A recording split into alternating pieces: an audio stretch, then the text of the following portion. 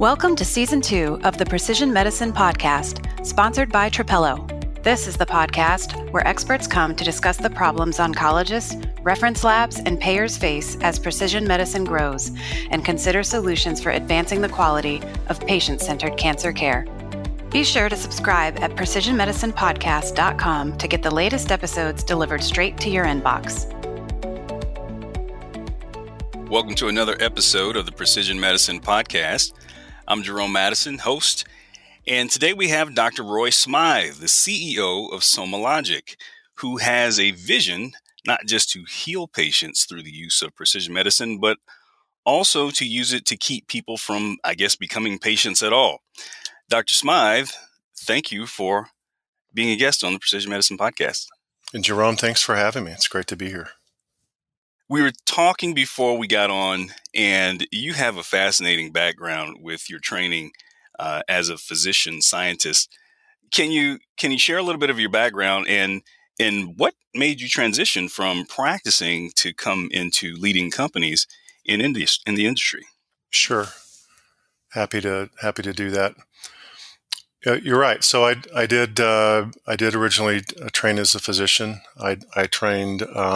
Went to medical school, of course, first. You have to do that. And then trained as a general surgeon, also trained in surgical oncology, did a fellowship in cardiothoracic surgery and a postdoctoral research fellowship in molecular therapeutics, all at the University of Pennsylvania.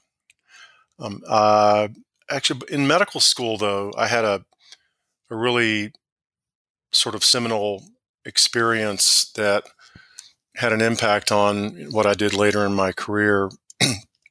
The individual who founded the Robert Wood Johnson Scholars Program, a guy named Sam Martin, was at the University of Pennsylvania. And the Robert Wood Johnson Scholars Program is a program that has postgraduate medical trainees, people that are in their residency programs, spend a period of time, 18 months or so, outside of the training at a business school and medical school to learn things you don't learn in medical training about healthcare economics and delivery science, healthcare policy, and so forth. And the goal over time has been to train those individuals to do things that might change the trajectory of healthcare. And back in the 80s, Dr. Martin decided to get a grant from the Charles A. Dana Foundation and train a group of medical students on the same curriculum. And so I was in a group of students that did that. I was a Dana scholar at Penn. I was a medical school student in Texas, but came up to Penn and did this Dana scholarship program at Wharton in the University of Pennsylvania in medical school. And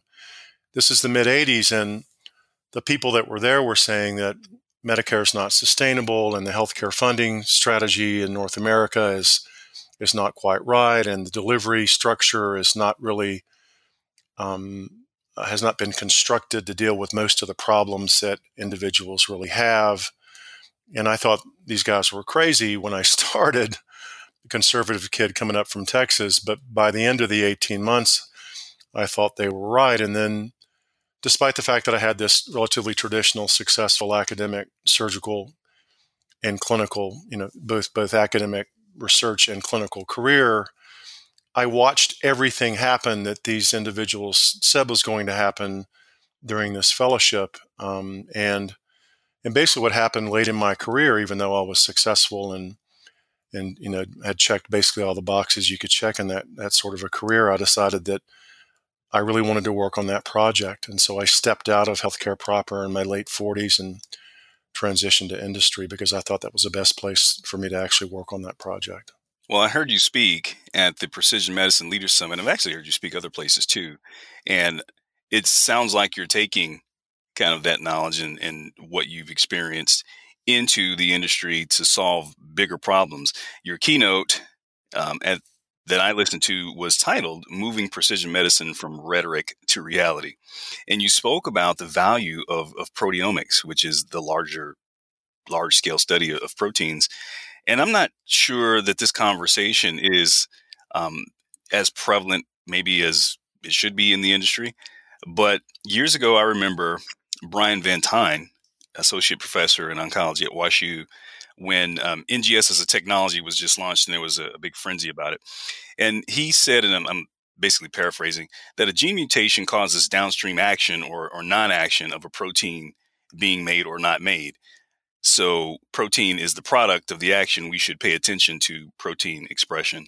Yet at many meetings, you seldom hear a session about the importance of protein expression.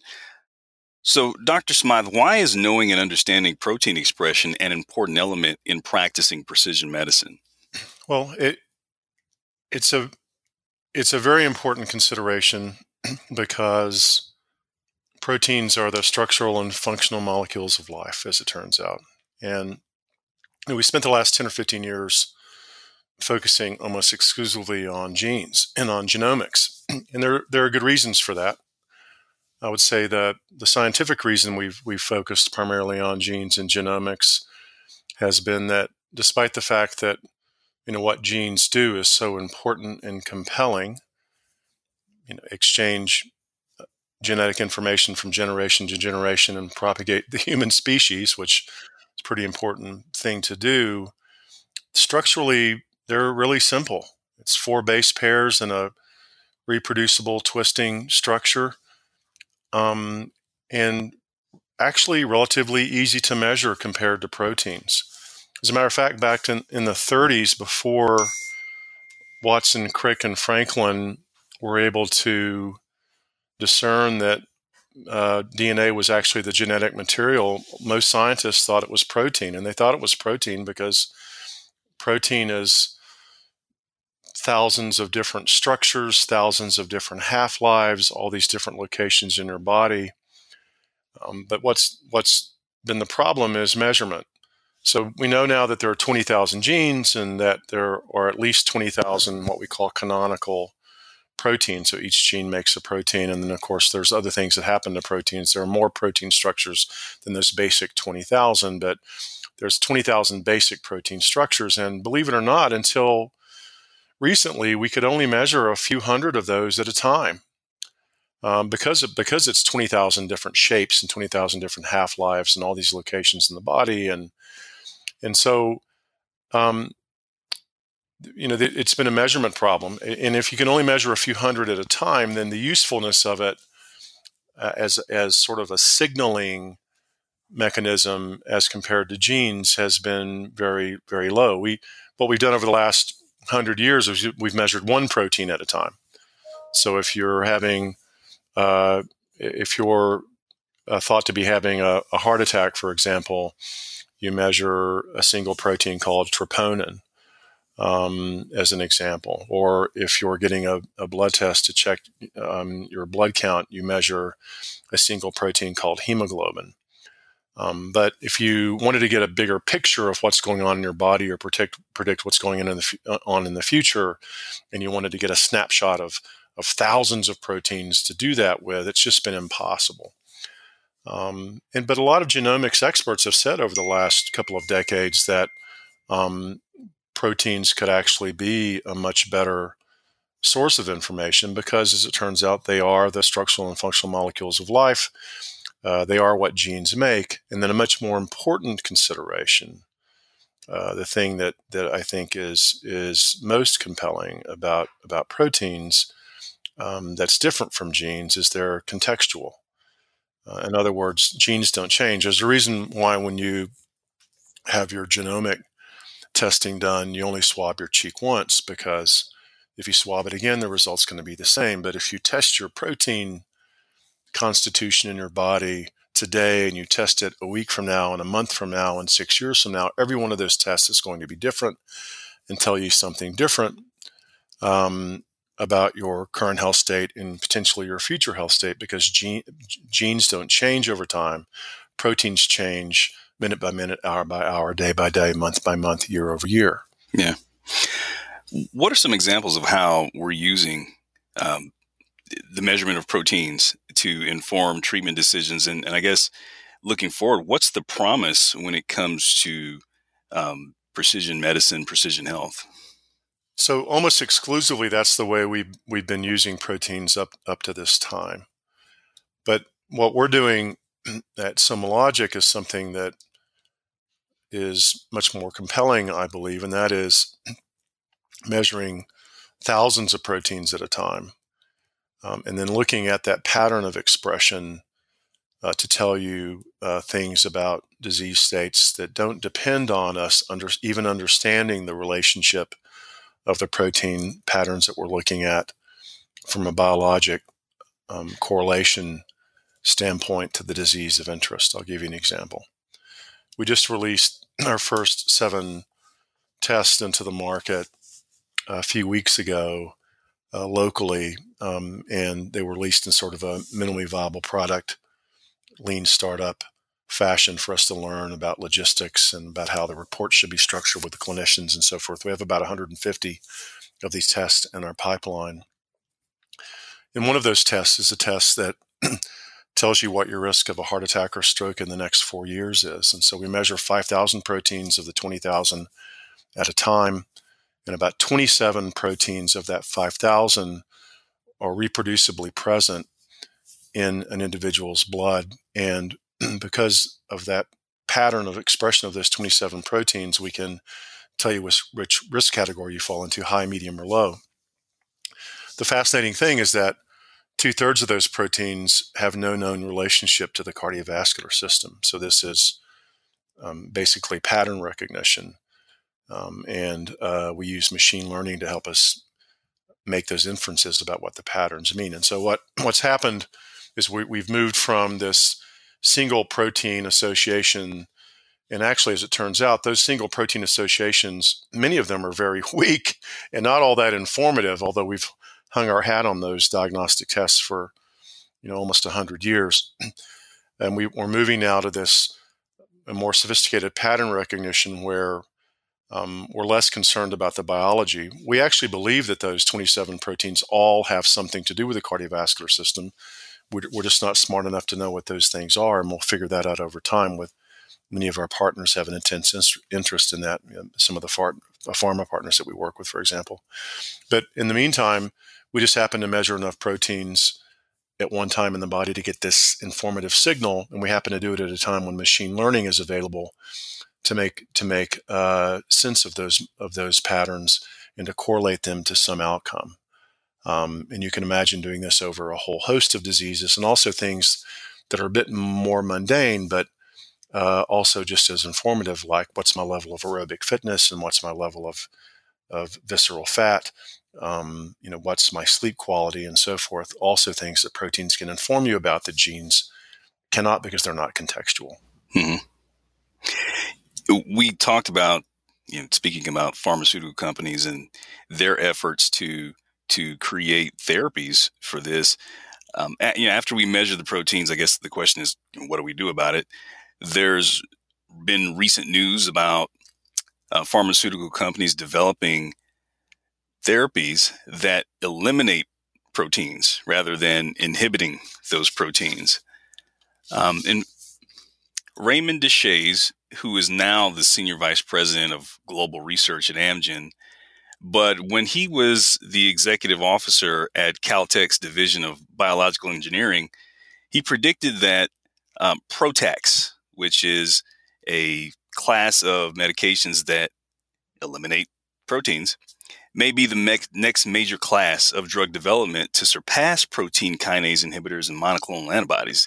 In fact, when he was there, he said the gold rush is on, and coincidentally, now he's at Amgen, overseeing the company's drug development in this particular area. From your view, how promising is this particular therapeutic market, and how soon can we expect protein inhibiting or degrading therapies on the market of this new class?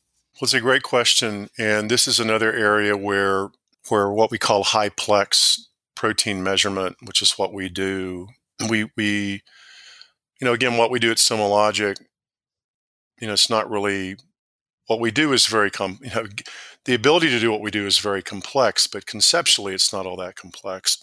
So we just happen to measure 5 times more proteins in the human body than anybody else in a commercial context, and then we also do it at a time when machine learning can tell us, or others that we work with, really interesting things about what those expression patterns mean. So in the way that we work with our markets, so we just launched these clinical tests a few weeks ago, and we'll be growing that part of our business considerably over the next decade. For the last several years, we have been working with pharma partners, Amgen one of them, whereby during their clinical trials, as they give experimental drugs to patients, they run our assay on the patients because we give them lots of protein data each time.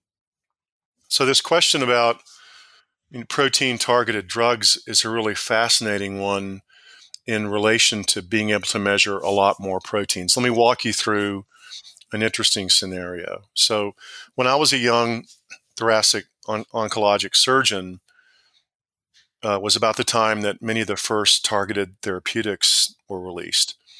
And if you remember, most of those drugs didn't work. And it was very disappointing. But we were all so excited, or many people were excited. Actually, a lot of people like me, physician scientists that were sort of chest deep in the science already, weren't shocked, because a lot of the first generation of those drugs were sort of targeted in a relatively simplistic way. We found a mutation in a cancer that was relatively common. We found the protein that mutated gene made, and we targeted that protein in some way. We usually inhibiting, the effect of that protein. And then nothing happened. And the problem, of course, is that human biology is not that simple. And what often happens are things like what's called the pleiotropic effect, where a mutated gene creates a protein and then has an impact on some other gene somewhere else, and therefore has an impact on some other protein that other gene makes. And so there's a downstream effect. And so I told you earlier that our body makes at least 20,000 basic protein structures. And if you're only able to measure a few hundred of those at a time, or if you can't even measure some thousands of those, and certainly that was the case at that point in time, many of those proteins we couldn't measure at all, couldn't even find, well, then the likelihood of your drug hitting the right target was exceedingly low. And so what's happening now in some of these studies that we're doing with our pharma partners is that they know what the mutation is in some syndrome. It could be cancer or something else. And they've worked out, because companies like Amgen that acquired deCODE 6 years ago has access to millions, at least hundreds of thousands, or in the case of deCODE, millions of whole genome sequences of human beings. They've worked out the secondary pathways, which other gene is affected by the first gene. And then because we can measure thousands of proteins at a time, they can find the secondary target. And so you can imagine the power of the combination of whole genome sequencing and the ability to measure what we call high-plex proteins, because that second and third order target will now be able to be found. And then therapies like this that either eliminate or shut off, or in some cases, where necessary, increase the action of a protein therapeutically will be possible. My guess is that in the next 10 to 15 years that the effectiveness of the average biologic therapeutic is going to increase dramatically, as opposed to what we've experienced in the past, which has been really hit or miss at best. Mm-hmm. Yeah. We mentioned cancer, of course, oncology, but you also mentioned cardiovascular disease, that there's a lot of application for the technology. What are some other diseases or conditions that you see research being focused on for protein inhibition? Well, that's the great thing about proteomics. As you're aware, and as most of the people listening are aware, clinical genomics has been impactful, but it's been impactful primarily around a somewhat narrow band of disease conditions. It's been impactful for dominant mutation, identification of patients with dominant mutation cancer-related diseases, but it's only about 5% of cancers that fall into that category. It's certainly been helpful for pharmacogenomics, helping tailor cancer therapeutics based on some of those mutations and some polygenic, risk assessment as well. Some cardiovascular disease risk, but it's a relatively narrow band of conditions that germline mutations tell us a lot about. And so far, polygenic risk assessment, again, has had some impact, but has not been something that's been able to tell us a lot about a broad range of things, because as it turns out, most disease processes are a combination of sort of low-level genetic predispositions, which are incredibly complex polygenic risks, and then all the things that we do to ourselves or that happen to us over the course of our lives. And that's, as I mentioned earlier, that's context. And genes aren't sensitive to context necessarily, but proteins are exquisitely sensitive to context. And so across basically every disease category that we have looked at here, respiratory diseases, sleep conditions, cardiovascular, oncologic, immune diseases, musculoskeletal diseases, and then, as I mentioned earlier, even predisposing health conditions like things like aerobic fitness and body composition and dietary composition and things like this, things that genes are never going to be able to tell us about because they're just not informative about those real-time things that we're doing to ourselves. When we've tried to create models for these things so far, we've been successful 90% of the time. So we think that it's somewhat, and of course, as my freshman biology professor always told me in biology, never say never and never say always. We think it's somewhat unlimited. That they're across disease categories, because again, proteins are the structural and functional molecules of life. And when you're either at risk for or have a respiratory condition, there's probably a protein signal for that. When you're taking a drug and you're at risk for an adverse event, there's probably we actually know there's a protein signal for that. We've done some research around that. So we think it's somewhat unlimited. Yeah. Well, here at Trapelo, we do our part to lead the conversation of how we bring precision medicine into routine practice through collaboration. And on all fronts, the question is, how do we pay for it? Oh, there's that. What are your thoughts around? Yeah. Darn it. Yeah. So interesting question, right? When we talk to investors at SomaLogic and they ask us, where do you think your biggest market will be in 7 years? I actually begrudgingly tell them that I believe our biggest market could be off the North American continent. Because if you look at the constellation of tests that we have in development, things like telling diabetics if they're at high risk for a secondary complication over the next few years. If you're running the National Health Service of Brazil, a single payer system where they're very focused on how they're going to spend their money next year. Or let's use Japan. Japan's an even better example because rapidly aging population, they've got probably the sharpest sword of Damocles hanging over their head from the standpoint of healthcare costs in the medically developed world.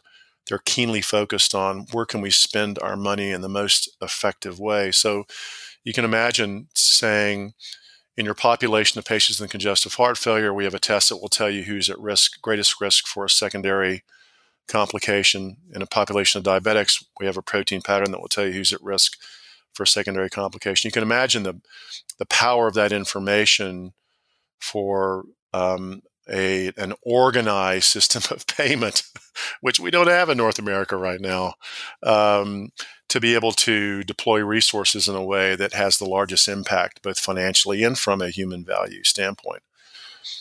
That's not the way North America is structured. We have a very perverse reimbursement system. We have pockets where the payment system aligns activities to produce both financial and human health outcomes that are both salutary, but not everywhere, as we're all aware.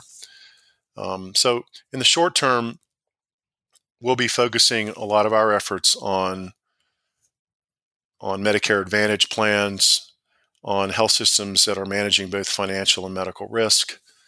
We'll be talking to the Veterans Administration, because that's a single payer system that has a big interest in spending its money in a way that has the largest both financial and human value impact at the same time.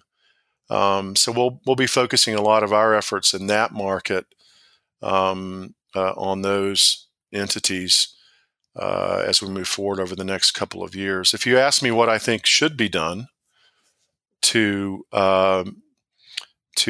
change this and make it better in North America, I'll tell you there are two things. The first is I would change the payment system to a system that rewards much more substantially health outcomes. If you did that, then a lot of things would happen very rapidly. And we do that just a little bit now. Even in our value-based payment systems, it's much more about penalizing people for not doing things than it is rewarding them for true health type outcomes. And it's a lot of process. For the outcomes that we reward people for, they're process outcomes, like did people come in and get their vaccinations? We're not actually, but we actually have now the ability to collect data around real outcomes and reward health systems or providers of care or even physicians for those outcomes. But what it would do is it would focus innovation on things that matter. There's a lot of innovation still that's directed at generating revenue. So a lot of that revenue generating innovation that's done at the expense of innovation in healthcare that could improve outcomes, that balance would tip in the right direction. And then other things, and we would move into the second area now that I think that would be important, and that's the democratization of technology and information to individuals. When we actually plan the third market we plan to move into over the next few years is direct to consumers. Then healthcare providers would embrace democratization rather than struggle. There's a little struggle with it right now. I don't think that there's a fundamental concern as much as just this struggle of how do I coordinate this democratization of technology and information direct to individuals. I think that the way to make healthcare most effective is to empower individuals and make them feel more responsible and effective. And I think providers would embrace that if they felt like that would improve outcomes and they would be reimbursed for that. So, it sounds a little pie in the sky, but that's what really needs to be done over time. In the meantime, we'll direct our efforts where we think it makes the most sense, and we'll also be talking to people outside of North America. Well, we appreciate the contributions that you are bringing to this space to really change healthcare and add to the value of precision medicine. We have a lot of conversations with brilliant people like yourself, Dr. Smythe, but I will say that I have a great appreciation for you because you're the only guest that's been on who really understands the importance of Texas high school football. As a former football player and athlete myself, I celebrate the path you've taken after football. So thank you for that. Well, it's an interesting comment. Usually what people talk to me about is whether or not I'm concerned about when I'm going to develop CTE. But actually, and I told you earlier, I've got a son that I've got 4 children, but my oldest son is a player in the NFL. Athletics, there's a lot of interesting lessons you can learn from athletics, and one of them has come in very handy in my life as a clinician, as a researcher, and certainly has come in handy on the corporate side of healthcare. And people talk a lot about all the things you learn from sports. You learn teamwork and sacrifice and repetition and discipline. But I tell people the most important lesson I learned in athletics was how to recover from failure. And if you're on national television and you miss a block and the quarterback gets sacked, and this happened to me once when I was playing in college, you have this impulse to lay on the field and to fake an injury and to be carried off. But what you know is that 30 seconds later, there's another play. You have to get up, go back to the huddle, line up again and sort of, a man or woman up. And that's the way life is. That's the way medical life was. Patients get sick, things don't work. That's the way research was. Every experiment certainly doesn't go well. And in corporate life, you win some, you lose some. But the people that win in the long run are the people that recover from failure. And so it's, I would say that experience has been very valuable to me. Very well said. Very well said. Dr. Smythe, we really appreciate your insights and thank you for being a guest on the Precision Medicine Podcast. Thanks for having me. Enjoyed it. You've been listening to the Precision Medicine Podcast, sponsored by Trapelo. Trapelo is the first clinical decision support tool to align the interests of oncologists, labs, and payers to give patients the best chance at beating cancer. To learn more, visit gettrapelo.com. To subscribe to the podcast or download transcripts of any episode, visit precisionmedicinepodcast.com. We invite you to join the conversation on social media. You can find us on Twitter at PMP by Trapelo or on LinkedIn at the Intervention Insights company page. If you know someone who would enjoy the Precision Medicine Podcast, please share it. They'll thank you, and so will we. We hope you'll tune in for the next episode.